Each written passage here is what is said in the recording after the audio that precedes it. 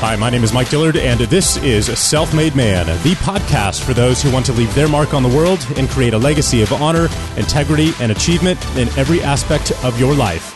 I'm glad you're here, and once again, it is time to forge your destiny.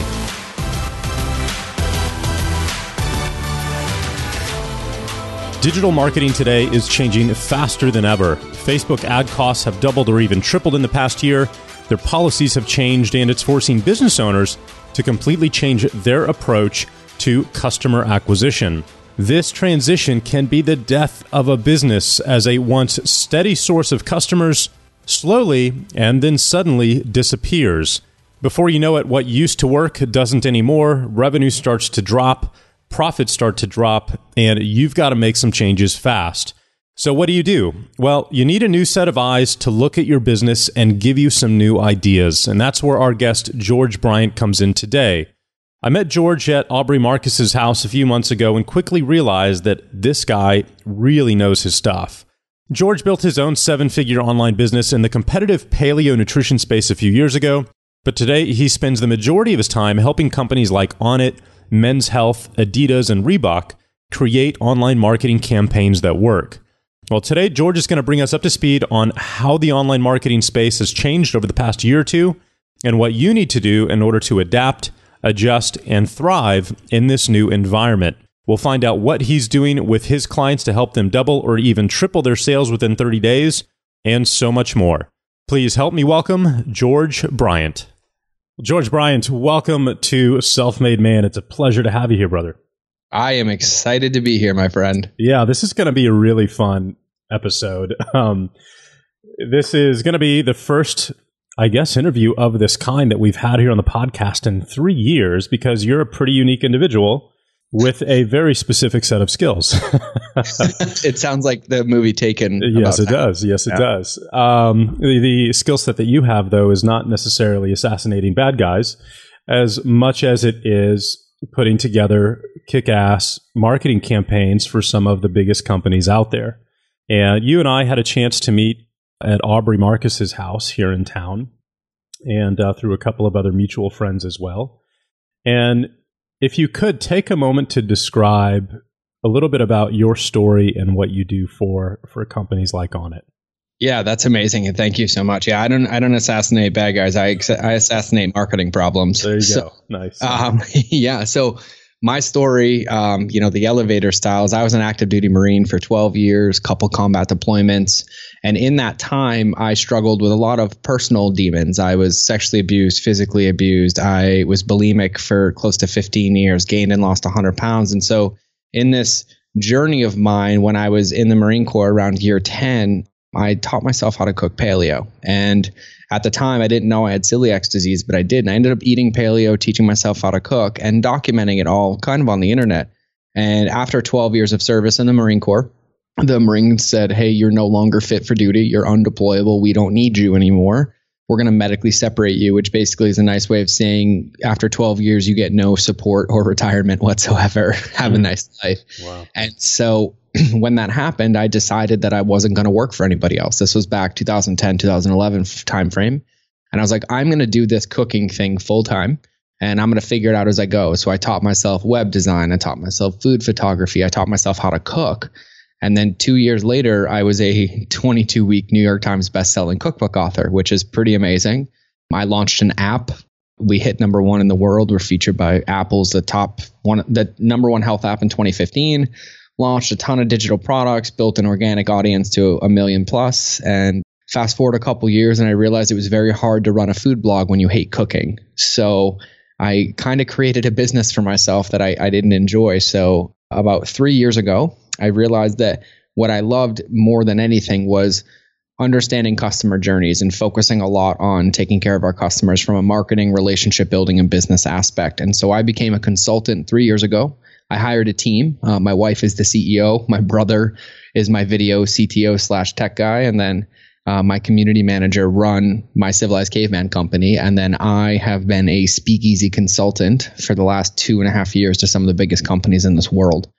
Biggest one being 7 billion, smallest one only being like 55,000. And so what I like to say is that I help companies ethically scale. And I do that through about 7 marketing principles that I came up with that, stand the test of time and focusing heavily on customer journey. And so I come into companies like Onnit, Vital Proteins. I've worked with Adidas, Titleist, TaylorMade, Men's Health, Women's Health, Runner's World, Cycling World, all these different publications, companies, and products. And we look at wall-to-wall marketing campaigns, customer journeys, biz ops, efficiencies, and we figure out where all the leaky buckets are, where we can be better with our customers, where we can have better acquisition costs, where we can really take the company to the next level and ensure that we have customers that aren't only a one-time customer, but they become, fans and customers for life through all the different areas that we take care of them. So that is probably the shortest way that I've ever explained my story. So let's talk about, I think we need to do an entire second episode on your on your personal journey. Yeah. But we didn't plan for that today, but I think that would be awesome. When it comes to marketing, it's obviously the dream of every business owner to grow their business as fast as they can. Yep. What are the common traits that you see out there in all of your clients that make the biggest positive impact? And what are some of the biggest mistakes that they're making as well? Yeah, that's an amazing question. And it's funny because I've done over 100 2-day intensives at 100 different companies, and it all comes back to the same thing. And so what I found to be the number one most successful trait of any of these companies is that they believe at the core that they can scale their business one customer at a time. Like they believe in personalization at scale. Now, that doesn't mean that they're sending, 7,000 personal messages a day, but it does mean that they think through the entire customer evolution. When somebody comes into something, they think through not only the fulfillment of that product, but they think through the next 12 months of the life cycle of that customer. What other things might they like? Where can they escalate up a value ladder? Where should we suppress them so they don't get emails that would inundate their experience or overwhelm them? And then also think about when somebody does come in, what are all the other options for them? What if they come in, check out our product, and don't buy? What do we do then? What if they come in, they buy our product, but they don't use it? What if they buy 2 out of 4 products? How do we design that customer journey from a marketing perspective and a business perspective to take care of them? And so that has been the number one kind of trait that I've seen where people and companies take the time to think through that entire process that has had the biggest impact on the bottom line. And I'd say the number one mistake on the inverse of that I've seen is just that. It's focusing so heavily on the front end that they forget about everybody past that transaction, right? Because, we live in a world where, there's advertising taught everywhere, paid media. It's like the biggest blue and red ocean at the same time on the current landscape of the internet. You can spend as much money as you want on paid advertising and get these leads. And so I found companies that are like amazing at what they do. They make such a big difference and they convert, let's say 5% of cold traffic. So for every 100 people that come in, 5 are saying yes and they take care of those 5. And then they go try to find 100 more rather than focusing on taking care of the other 95 and turning those no's to yeses, which has a massive, massive impact. It drastically reduces customer acquisition costs. It drastically increases customer retention, natural, organic kind of social media engagement, word of mouth advertising, and all those aspects. So it's the inverse of one and the other. So that would be the number one thing that I say everybody focuses on is really thinking through. And the way that I do it, it's really easy. I ask myself, would I be okay if my 94-year-old grandmother went through this product I'm about to sell? And that means from she understands it, that she's clear on what she's getting, and then she has a very clear way to be like, no, this isn't a good fit for me. It's okay that I leave. And I say that because my grandmother started on the internet when web TV was invented. So she's very not tech, but plays in tech all the time. And it's really, really a good test for me because the truth is that when we market, we are marketing to our own spouses, our children, our friends, our family members. And sometimes we get disconnected from that. But when we see another marketer who took one of our family members through 4 upsells that didn't help them, we get pretty upset at them. And so I kind of like to put that self-limiting test in there to make sure I'm on the right track. How has the paid marketing landscape, or actually let's just use marketing in general because I'm thinking of ideas around organic as well. So how has the online marketing space changed in the last 24 months? Because I think that it's changed pretty dramatically, especially when you can look at Facebook. Massively. Yeah, it's kind of insane. Like if you were around 4 years ago, it was like a candy store, right? Like it was nobody was really playing. I'm so pissed. I know nobody was playing in the space. Nobody was like, they're like, oh, Facebook, who does Facebook ads? That's stupid, right? We would never do those. We'll just keep doing content marketing or Google PPC. And so it's actually really, really insane what's happened. And I think it's an amazing time. And I still think that there's an opportunity there. Like the ship has not sailed, but the ship has gotten a lot more expensive to board. And I would say that's the biggest thing the last 24 months. We've seen acquisition costs go up by 4 times. So right. where we used to be, like we'd spend $1 to make 4, now that same account, we spend $4 to make 4. So we have to get really, really good at segmentation, prospecting, figuring out who our audience is, what the offer is, and how to best convert them. Where like 4 years ago or even 3 years ago, you could put up an ad and you could target to anybody 18 to 65 and you could still be profitable. Right. And those days are long gone. And so it further solidifies my point where the most successful thing that we've seen is when we sit down and we think about all of those customer interactions, right? We think about the different inputs or outputs that are changing that consumer's behavior, which basically gives us our segmentation plan. So when we take that and go into, Facebook, we're not going 18 to 65. We're targeting, 18 to 22-year-old women who, are college educated that are interested in this, or 40 to 42-year-old men who have a median income of this that do this. And so when you put the plan together, it gives you everything that you need to succeed. But with the space of paid media, and this is Facebook, this is Instagram, this is YouTube, this is Google. If you don't put the plan in place, it is a very quick way to print money for all of these other companies while you drain your bank account. So let's dive into an example of what this looks like, maybe with one of your clients on a before and after, right? Here's what they were doing before 2 years ago, because I've seen this happen in the last 12 months with our Facebook stuff where we just, for 3 years just printed money, sending traffic to a landing page, generated an opt-in and sold a product. Yeah. And it doesn't work the way that it used to now. And we're having to essentially revamp our entire approach to customer acquisition. And so I'm all ears when it comes to what you're about to share, because this is where I think all online entrepreneurs are today.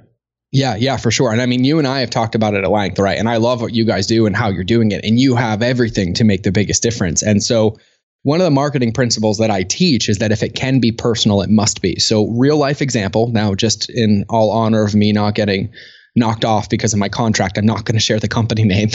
But yeah, I have a supplement company that I've been working with for a while. And when I came in, we were doing $110,000 a month in digital revenue. And it was about 80% on our website and 20% on Amazon. And these are physical products or? These are physical. Yeah, this is a physical supplement product. And so nothing to scoff at, right? That's good numbers. We looked at everything. And it's now been 15 months. And we are in multiple 7 figures every single month with a good half and half split. So half is on our ecosystem, half is on Amazon and a couple other places out there. And what's really, really interesting is that the changing of the paid media space, even in the last 12 months, is what forced us to evolve, because our acquisition costs were just getting outrageous to the point where we were losing money on the front end. We couldn't predict our customer journey. We didn't know the life cycle, average order value, when somebody should be upsold and when they shouldn't. So we took a very, very hard look at this about 14 months ago.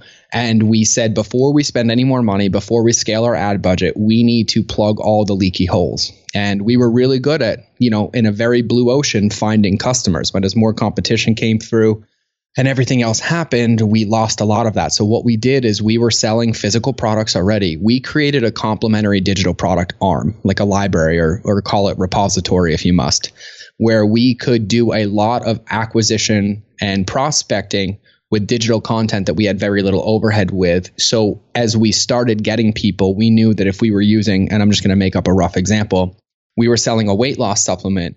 Rather than trying to sell that weight loss supplement, we created a content marketing strategy for the first 3 to 4 touch points of a user's experience. And so we would create, some weight loss videos, weight loss ebook, weight loss kind of like email campaign, and we would use that to do our prospecting. And it was amazing because we would focus on, different pillars of weight loss, whether it would be diet, whether it would be mindset, or whether it would be fitness. And then once we would, run that content, we would run an ad for all 4 of them. We would split test. And then once somebody started clicking on, let's say, a weight loss video due to fitness, we would then start running our acquisition to our paid products. But we could change the sales languaging, we could change the landing page, and we kind of knew exactly who people were based on what they were interested in.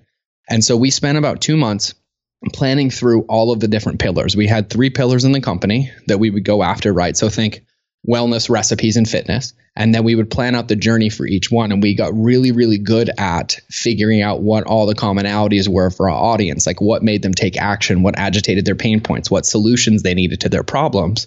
And then we created content, digital content, landing pages, pillar pages, ebooks and videos that solved these problems. And people started associating the solutions of these problems with our company. And a byproduct of that is that they started buying all of our supplements and our products.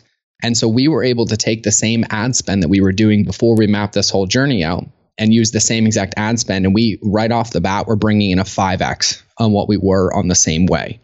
So can you talk a little bit about why it's less expensive that way and more effective? For sure.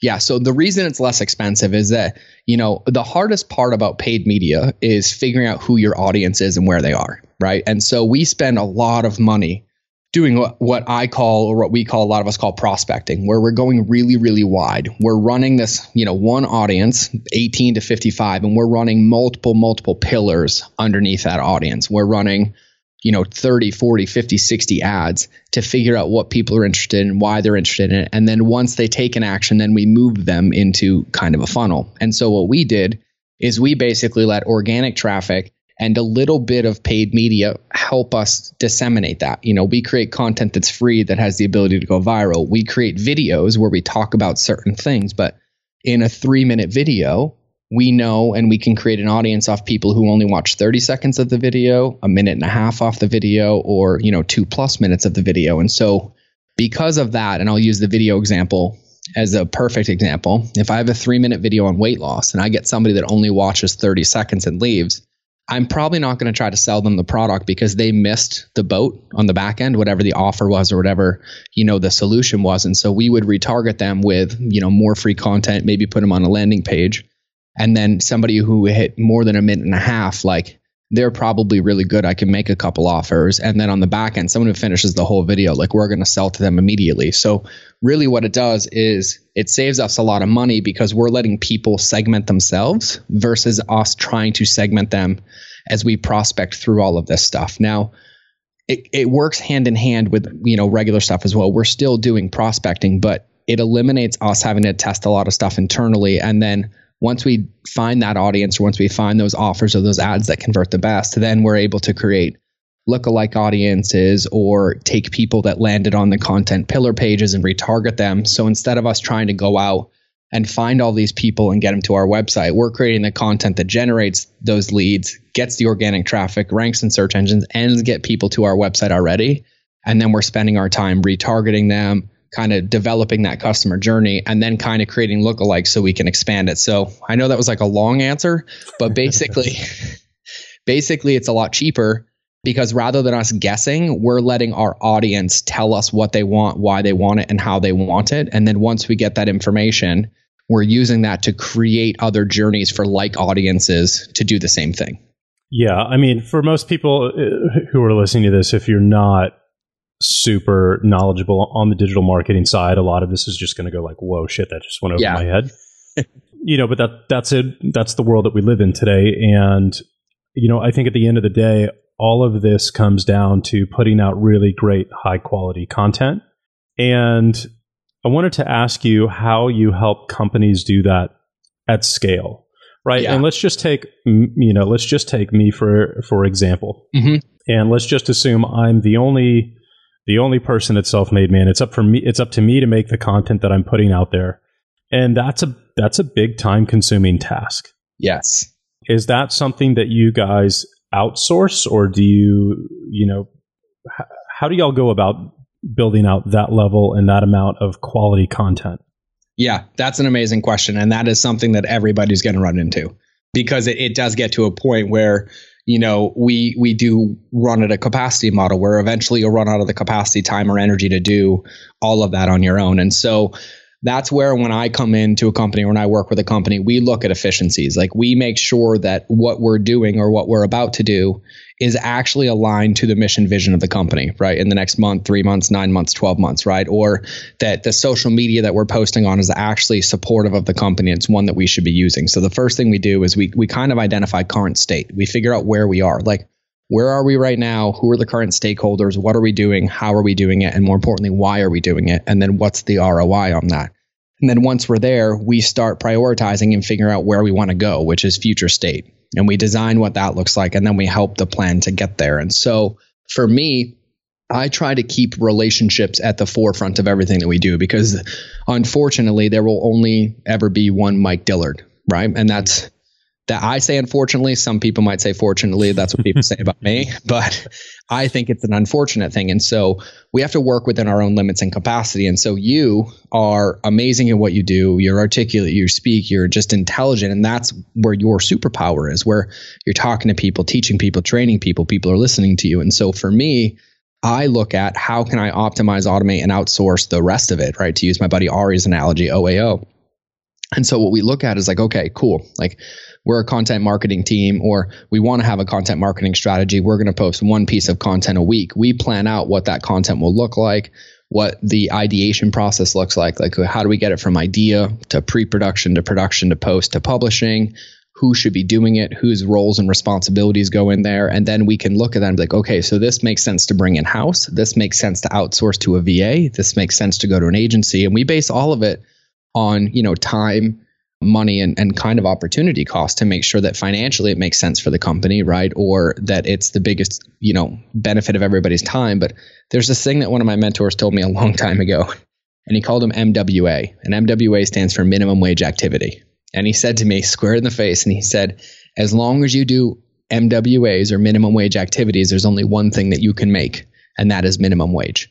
And it's kind of always stuck with me. And that's not a bad thing. But what he's basically saying is that when you get out of your zone of genius and you start doing things that aren't aligned to like what you really enjoy doing or love doing, you have a lot of missed opportunity costs, a lot of energy costs. And so I always look at how can we take something as simple as content creation. I'm going to give everybody a very tangible example. So Civilized Caveman is my cooking business, and I don't like cooking, right? But we still run a cooking blog, which means I don't come up with the recipes.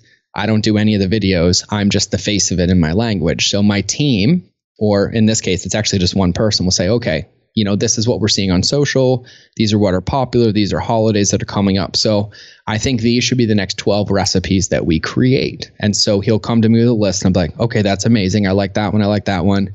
Maybe we should adjust this one.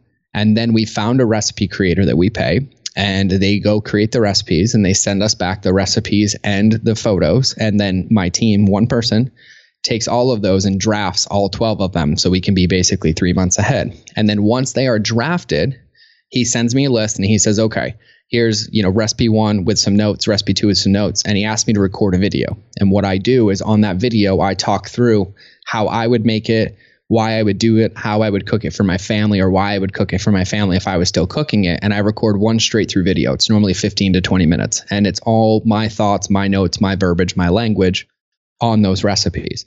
As soon as I'm done, I never see those recipes again until I see them shared on my own social media.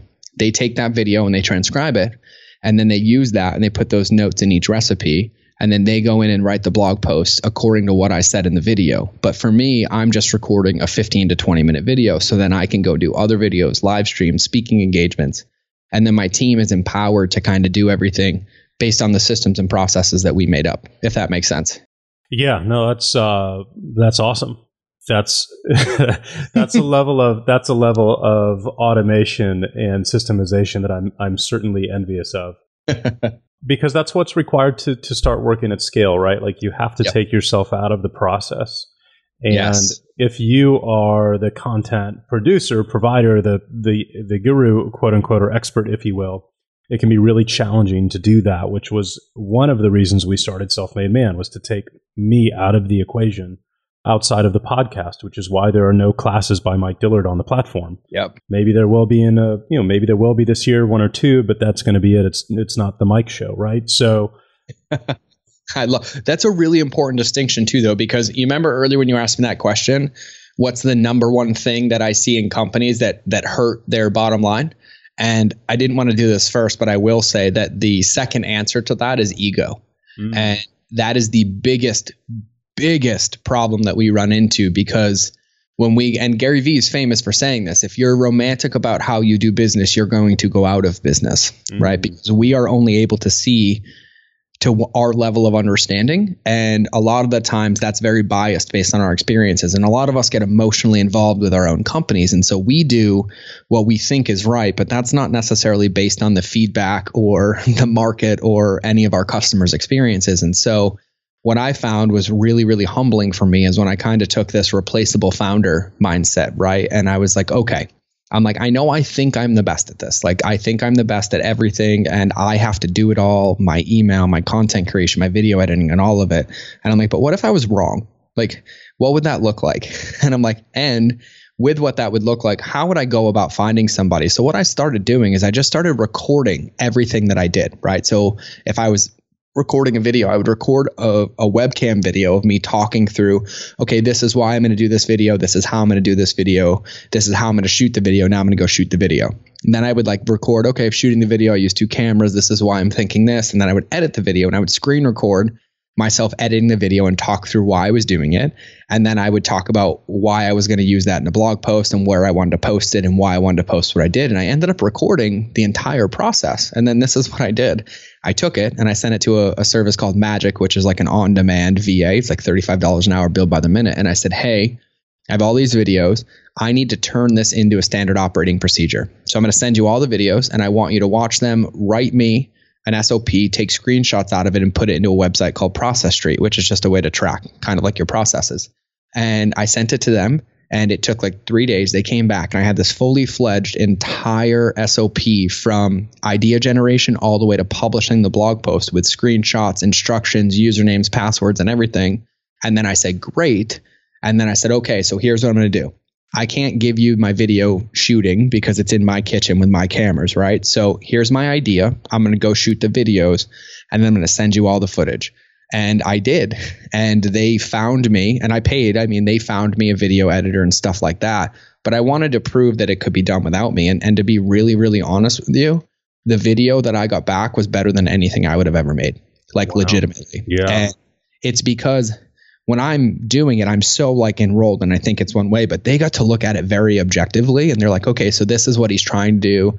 This is the mood that he wants to convey. This is why he's cooking it. So let me create that. And I ended up finding a recipe video creator through this whole process that does all of my recipe videos for less than $300 a video for between 90 seconds and 2 minutes. And I'm like, okay, well, that was taking me 11 hours basically from idea to completion. And I was like, so is my time only worth, whatever 11 divided by 250 or 300 is? I'm like, nope.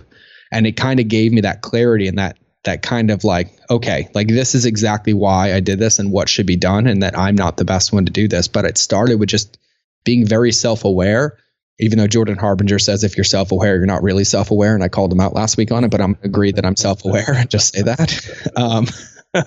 And that it just required me to really understand what I did, right? And I will say that in my own journey of being a better businessman, a better consultant, a better marketer, and all of this stuff, I think I show up one way and that keeps me very comfortable. But once I started getting feedback and documenting how I showed up or what I was doing, I realized how much time I was wasting on busy work or justifications of things that did not impact my business, my bottom line, and most importantly, my customers. And so when I was able to start documenting these things and looking at them objectively, I piece by piece started disassembling my ego. And it was amazing what happened because then piece by piece, I started building a team of amazing people that were basically paying for themselves because then we could focus on staying aligned to mission vision and all the key stakeholders were in place one by one. First one was a video one, and then it was a content team, and then it was a social media team. But it all kind of built on top of each other to where everybody's empowered to kind of do their job, be all idea in, kind of drive the mission vision. And all I have to do is once a month record a video for 22 minutes. Yeah, that's amazing, man. So that's like the best way to talk through that. So, I've had a challenge for myself with the platform over the last year is that whatever has to get done, I have to figure out a way to get it done without me doing it. Yep. And that was just the way that it forced me to start to think and approach things differently. And it's been helpful, but you have a level of like systemization here that's just awesome. It works really, really well. And I want to dissect it for everybody just to be really simple, just so everybody knows, like this isn't some massive automated thing. We literally use Airtable, which is just like a basically souped up Microsoft Excel or Google Sheets, if you will. And the most important part about all of these is just having the discipline to use a tool. And the tool doesn't matter, right? It could be, you could give 100 different carpenters a hammer and blueprints, and they're all kind of going to build it differently depending on what they do, but you're going to end up with a house at the end. The thing is that you stay consistent and you stay kind of disciplined to use that tool. And so like all of our SOPs are literally in Google Drive documents and then assigned and done in an Airtable document of like, okay, it's assigned to you by this date, it's assigned to you by this date. And I would say the hardest thing for me to get used to was instead of waking up in this like, okay, got to do all this stuff today, waking up and like, okay, let me update the document from yesterday and then make a plan on what I'm going to do today. And then at the end of the day, update the document again so the whole team or anybody involved can see everything and where it is versus having to email 68 times or Slack 44 times without clogging up all of our stuff with unneeded communication or meetings. We all focus on keeping like that central like nucleus, if you will, updated and clear so everybody knows their jobs, their roles and responsibilities, and we don't have to bog each other down. And once we got that, everything changed. Cool. Very cool. I would love to do a class with you on that or something. We'll have to figure it out because this is definitely an area where I personally could use some improvement. Well, luckily I see you when I come to Austin, so we can make that one happen. Yeah, we'll figure something out and see if we can do a class for everybody listening. What else? Because I want to maximize the time that we've got left here, and you've just got so many cool insights into all of these companies. What else has been working really well recently for some of your clients that's just changed the game? Yeah. I think this one. So another example I have, I think it's on the other side. So a lot of times when I come into companies, everybody wants to focus on their bottom line, right? Like, how do I get more clients, better acquisition costs? How do I get them cheaper? Or how do I get my emails to convert better? How do I get my social and all this stuff? And this was a really interesting one because I was hired to do a 2-day marketing intensive, but ended up happening is we did a 2-day biz ops, like business operations and efficiencies intensive. And we were able to figure out that if we actually streamlined a lot of our customer service and indoctrination processes, that we could free up 7 employees or 6 employees. We took the customer service team from 10 down to 4. And what that meant from the business, like when you really, really think about that, even at like a low salary, that's $500,000 a year in income that was actually unnecessary because there weren't document systems or procedures in place. So we actually, a lot of that customer service that happened in that company happens all on Facebook. Like for some reason, like their demographic just loves sending Facebook messages for every customer service thing in the world. No email, no phone calls. It's like Facebook message. And I'm talking 300 to 400 messages a day. And I mean, like this was insane. And so what we did is we figured out how we could automate some of that with ManyChat, which is just a Facebook bot. But we started figuring out where like the 10 big buckets that people were coming in with. And we started mapping out with sticky notes, and I mean like thousands of sticky notes on a wall in a 2-day period, what all the different avenues or choices could be. And then which ones required human contact and which ones didn't. And we mapped all of these sequences off a menu. So when you said return, it took you like, okay, is it because it's broken or is the size wrong? And then, kind of went through these things. And then whenever required a human contact in those steps, we would have it automatically notify a customer service person. So they would get an email that says, so-and-so is on this step, and then they could go in. But what we ended up doing was reducing our customer service load by like 61%. Now, I was hired because they needed to convert like 1% better so they could be break even on the front, which would have given them around, like, I don't know, it was only like an extra $10,000 or $12,000. But what ended up happening is on the back end, we saved so much money that we didn't have to change our acquisition cost anymore. And all of a sudden what we were doing was actually working versus not working. Wow. And so a lot of times we get so focused on that front of like, I need to get my number down, or I need my return on ad spend to be 2x or 3x or whatever, because that's what the numbers are telling us. But if you actually take a step back and look at it from an efficiency standpoint, how do we keep the number the same? Because that's what's working right now. Are there other areas in which we can improve, which will then help us continue at this, which now we can convert people 30, 60, 90, 120 days later into a different program, or upsell them, or take them on a better customer journey, if that makes sense. So that's a very important distinction that I think every business owner in general, whether you're a team of 1 or 2, or you're a team of 150, or, and my biggest case, like 7,000, what actually happens is when you do it at scale, you end up scaling a lot of those broken problems. So you want to focus on that foundation to make sure that you're doing everything that you can, and it's efficient and it's lean and it serves a purpose. So I think that's another very, very big one that everybody should kind of pay attention to. Yeah, no, agreed. I mean, the easiest way to make an extra 10 grand a month is to save it. Yeah. And like, you'd be shocked. Well, you probably wouldn't, but I wouldn't, but I know exactly where you're going. So share it. Well, one of the best things you can do, and I'm going to say this to my own detriment right now, but so be it. So one of the best things you can do is to take your credit card, your business card that you use for all of your services and everything, and throw it away. Yep.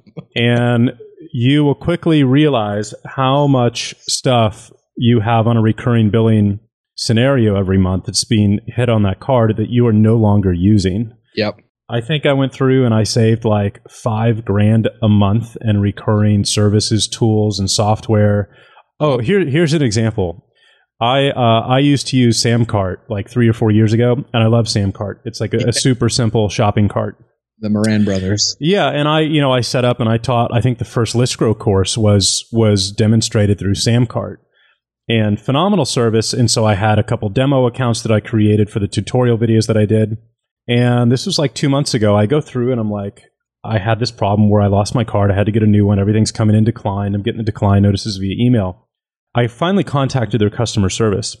I had 8 Samcart accounts that were billing my credit card for $100 a month for like 2 years. And I not to laugh, but I'm just no, I get it. Like, I was shocked. I was dumbfounded. I was like, I'm a freaking idiot. But and then you have like, hosting, where we're paying $600 a month for hosting when we were sending a ton of traffic to those pages and servers. And we're not doing that anymore. We're sending traffic to selfmademan.com now, which is on a completely different service. And I'm still paying $500 or $600 a month for that freaking hosting account. Can I tell you what the biggest one I see is? What's that?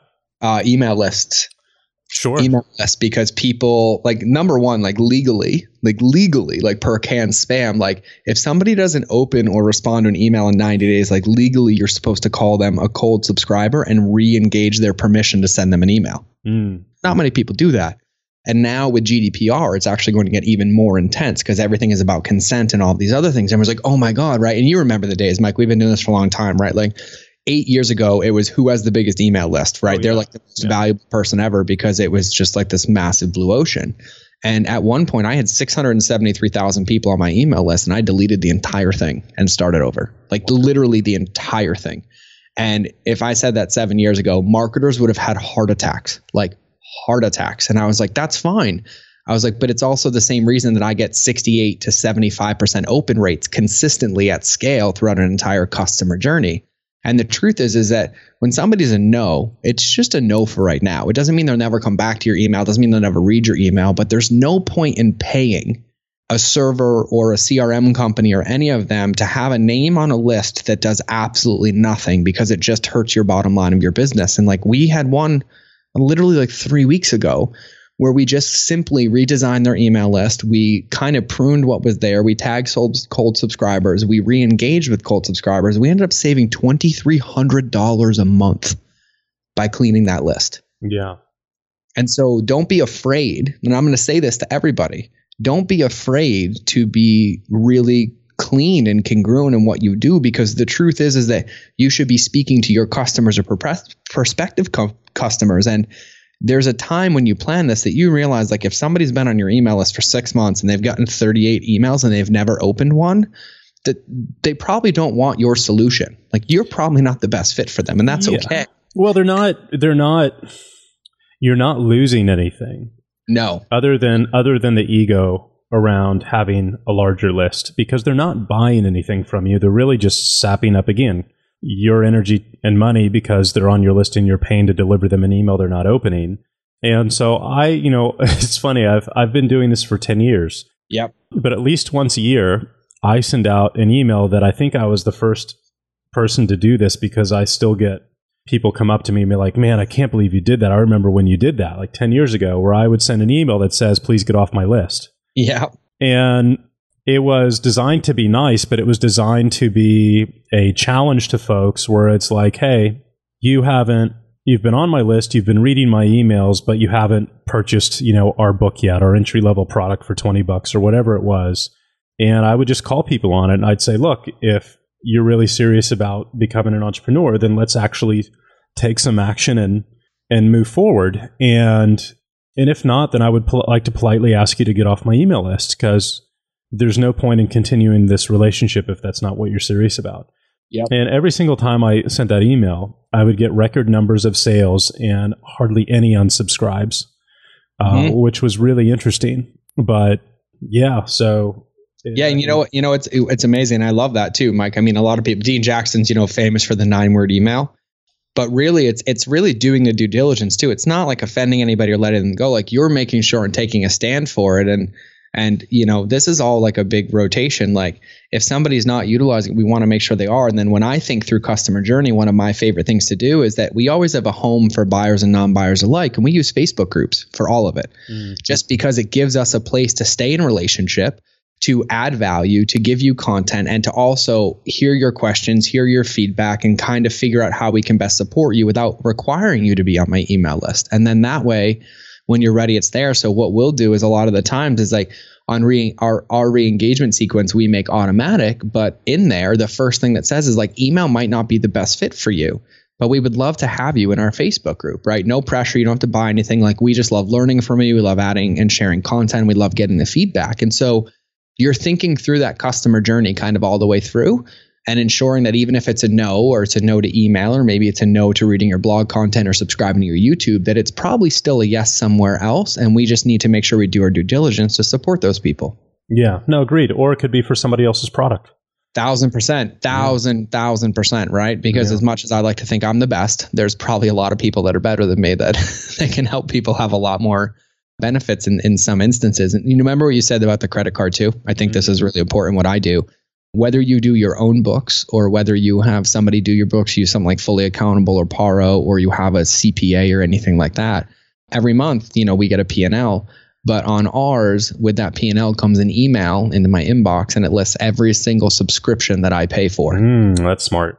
And once a month, I'm like, nope, yep, nope.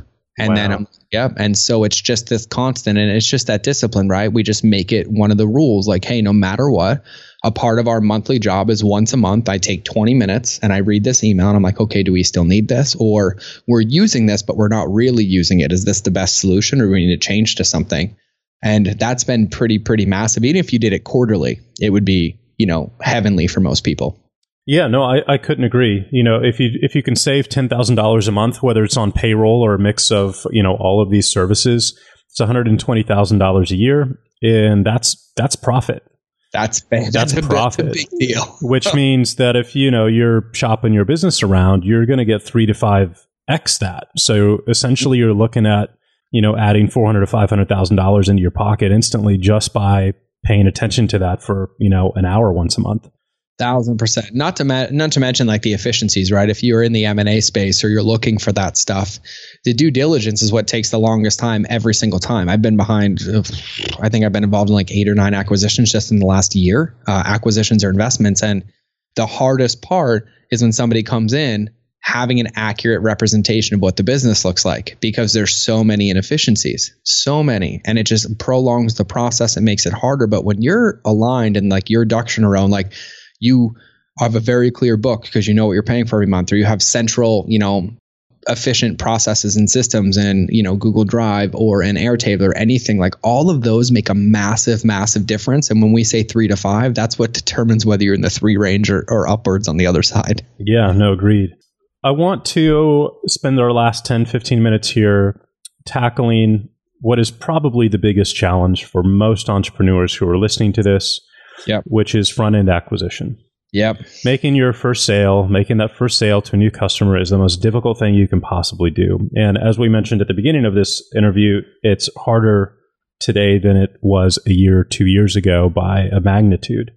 Yep. And I think it used to probably cost people on average $1 to $3 for an opt-in, and today it's now 5 to 10 probably. Yeah, and even some days we see like 60 to 70, like on webinars and things. It's insane. Right. So what advice do you have for folks who are in that position? They're trying to get their front-end acquisition to work, to convert better. What do they need to do? Yeah, that's an amazing question. And the only reason I give this advice is because it's the advice that I hated and it's the one that worked. And so what I've found is that it's never really the offer itself. It's typically like the audience or the messaging, right? So when people ask me, hey, why isn't my stuff working? Why isn't my stuff working? I'm typically like, it's either the offer or the audience, but the product itself is never really the problem. I think a minute ago I said the offer. I meant the product itself, right? It's the same reason that ugly sales pages convert and people buy things off infomercials that don't really work. The product itself never matters. It's the offer and the audience that matters, and making sure that that's the right fit. It's the right person. It's the right journey. And so I had a coaching student of mine, this was a year ago, had a coaching student who sells, and I'm just going to give a case study because it makes a lot more sense, who sells personal development coaching online and sells a $2,500 course. Now, their audience is primarily older, 40 plus female.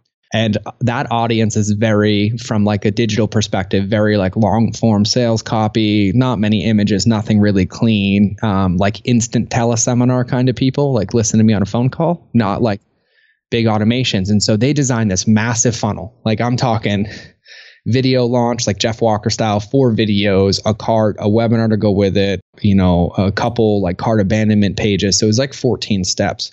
And none of it was working. They were losing, I think for like every dollar they spent, they were losing like $5 trying to acquire customers. And I asked them, I said, where do you get the best results? And they're like, well, we get the best results when we get somebody on a phone call and then, we manually process them. And I'm like, okay, cool. I'm like, where do you find those people to get on a phone call? And they're like, well, Facebook groups. I'm like, cool. And so rather than pay for acquisition, we started, it was like a 30-day plan that we were going to use their Facebook group and we were going to do a daily challenge and we were going to just funnel all of our people. We were having them do podcasts and free content and put them in the Facebook group. At any point anybody could join, they had to manually process them. So they had to like put them on a phone call, manually process them. And I told them that they weren't allowed to have a funnel until they did $1 million in sales. So all they were allowed to do was to go answer people's questions on Facebook and then give them the opportunity to get on a phone call and close them. And it was 2 of them, and it only took them 81 days to generate $1 million. And all they used was a PayPal button and a Facebook group. No funnel, no paid media, nothing. Then once that was done, I said, well, this is working. Let's change the game. What are all the things that you don't need to be doing on the phone or doing in these comments for acquisition? And they're like, so, and so. I'm like, so what do you want to do? Like, oh my God, I love this. Like, I'm just addicted to talking people on the phone. And I was like, cool. So we need to get you more phone calls and we need to get the rest off your plate. And so then we added paid media on top of it, but we were doing acquisition into a free Facebook group with free content to nurture that relationship. So you just kept feeding the machine. But Facebook is amazing. Facebook loves when you keep people on Facebook. They reward you very well for keeping people on your ecosystem. So this was literally like 8 months ago, getting like 11 cents, 12 cents for very high quality people into our Facebook group. And then we added the 3 questions in the beginning and we offered a lead magnet through the Facebook group. And so they gave us their email and then we would add them to our email list and start nurturing them. And very quickly, this became a multi-million-dollar business with 3 people and just a Facebook group and an email list on the back end with some manual processing. And so I know that was a very long example to answer the question, but I say that the best way to get the acquisition correct and to get the audience correct is to do as much manual work in the beginning as possible to learn who our customers are and what makes them tick. And in one of my businesses, we've had a rule since day one that we respond to every comment no matter what. That's every email response, every social media comment. And there was a time when I was doing live videos every day. We had one video get 5.5 million views and we had 6,800 comments on it. And I use this as an example all the time when I give keynotes. I'm like, how many of you would love, to get 5 million views on a video? Everybody's hand goes up. Like, how many would love 6,000 comments? And like everybody's hand goes up. Like, how many of you would respond to every one? And like nobody's hands go up. And I'm like, cool. I'm like, how many would you respond to every one if there was $250,000 attached? And everybody's hand went up again. And I said, that's why we did it. And that's why we made it. Because that day it took me 11 hours and I manually sent 6,500 messages. And I've continued to kind of live that mantra. And I know that's not sustainable. I know that's not scalable. But one of the things I teach is that if it can be personal, it must be. And so what we do is we try to free up as much space outside of human connection and relationships that allows us to focus on that human relationship and make that the number one most important thing. And so, that's kind of philosophical and a little bit nuts. And I hope, none of you have to spend 11 hours a day responding to comments. But if it does happen, it's very, very important. So to get your acquisition cost down, to get those first customers or the first 1,000 customers or whatever the case is, I found the best way to do it instead of surveying my audience and doing all that stuff is I spend all my time in my DMs and in my Facebook group, like actually building two-way relationships and asking questions. And the truth is once you find 50 to 100 people whose problems you've solved and you've paid attention enough, it's all the same pain points, the same languaging, the same problems. And then you can figure out how that system works and start putting the pieces in place to scale it or automate it while allowing you to keep doing what you're doing, which is help your customers. Yeah, agreed. Very cool. I love the outside the box thinking and approach instead of trying to force the same model to work, right? Yeah. I mean, there's no shortage of quote unquote Facebook gurus or internet marketing gurus or anything on the internet, right? Like we're always going to have plenty of those teaching us what to do. But notice that none of them really teach hey, this is how you build a successful relationship, right? Because it's not something that you can really teach people. But if you spend your time doing it, it's what makes you stand out and it makes a difference. And it also takes people from transaction to transformation, where when you actually take the time to respond or somebody actually creates a massive result in their life, they are going to positively talk about your company forever. Because you've built a social trigger in them and they associate their success with your brand. And that is the cheapest, most scalable and effective advertising that you could ever have in your business. Yeah, and agreed. I think the stat last time I checked is 82% of purchasing decisions are still based upon people's word of mouth recommendations to each other. Very cool. Couldn't agree more. Awesome, brother. This is my brain's toast. A lot to think about. I normally do this for 12 hours a day, Mike. So that's what happens when you put me in lots of coffee because I'm going. Well, I know there's going to be a ton of people who would love to talk to you or connect with you somehow, potentially hire you. How do people get in touch with you? Yeah, that's an amazing question. And I'm going to be really honest with everybody. I'm like a speakeasy consultant. So you're not going to find my marketing on a website or an email address or anything. So the best way to find me is to go to my social media, the caveman one that I still use. So my Instagram is Civilized Caveman, and I'm on LinkedIn and stuff like that. But if you DM me on Instagram, I will respond, I promise you, and I will live by what I teach, and we can kind of make it happen. So Civilized Caveman on Instagram is the best one because my boss says I'm not allowed to have any social media for my marketing. Because it overcomplicates things and it detracts from what I'm really good at, which is being with people and making amazing customer journeys and not spending all my time posting about it. Yeah, well, your business, the way you have now, you're not looking to work with a lot of people. You're looking to work with a few people. So yeah. I love joking about it because my boss that I reference is actually my wife. Right. So everybody knows she's my CEO and she bosses me around every day. And it's been the single biggest transformation in my business because I get to be surrendered to the point that my ideas aren't always the best ones, and it's had a massive impact. Very cool. Very cool. Well, George, thank you, brother, for the time today. It's been a real pleasure to have you here on the show. And guys, if you've got a business that's growing and maybe you've run into some speed bumps or you need some help scaling, reach out and get in touch with George. He's obviously amazing at what he does. And thank you, brother. I appreciate you so much. I'm so humbled. Thank you so much for having me. And to everybody listening, thank you so much. Like from the bottom of my heart, this is an hour out of your time that you did not have to choose to listen to me. So that means the world to me. And if I can be of any assistance, please let me know. Awesome. Thank you guys so much. If you enjoyed this show, please tell George thank you on his social media. Leave us a review on iTunes. That would be absolutely amazing. We don't promote this. Everything we do here on this podcast for the last 3 years has strictly been word of mouth. So thank you so much for helping us spread the word. And we'll see you next week. Take care.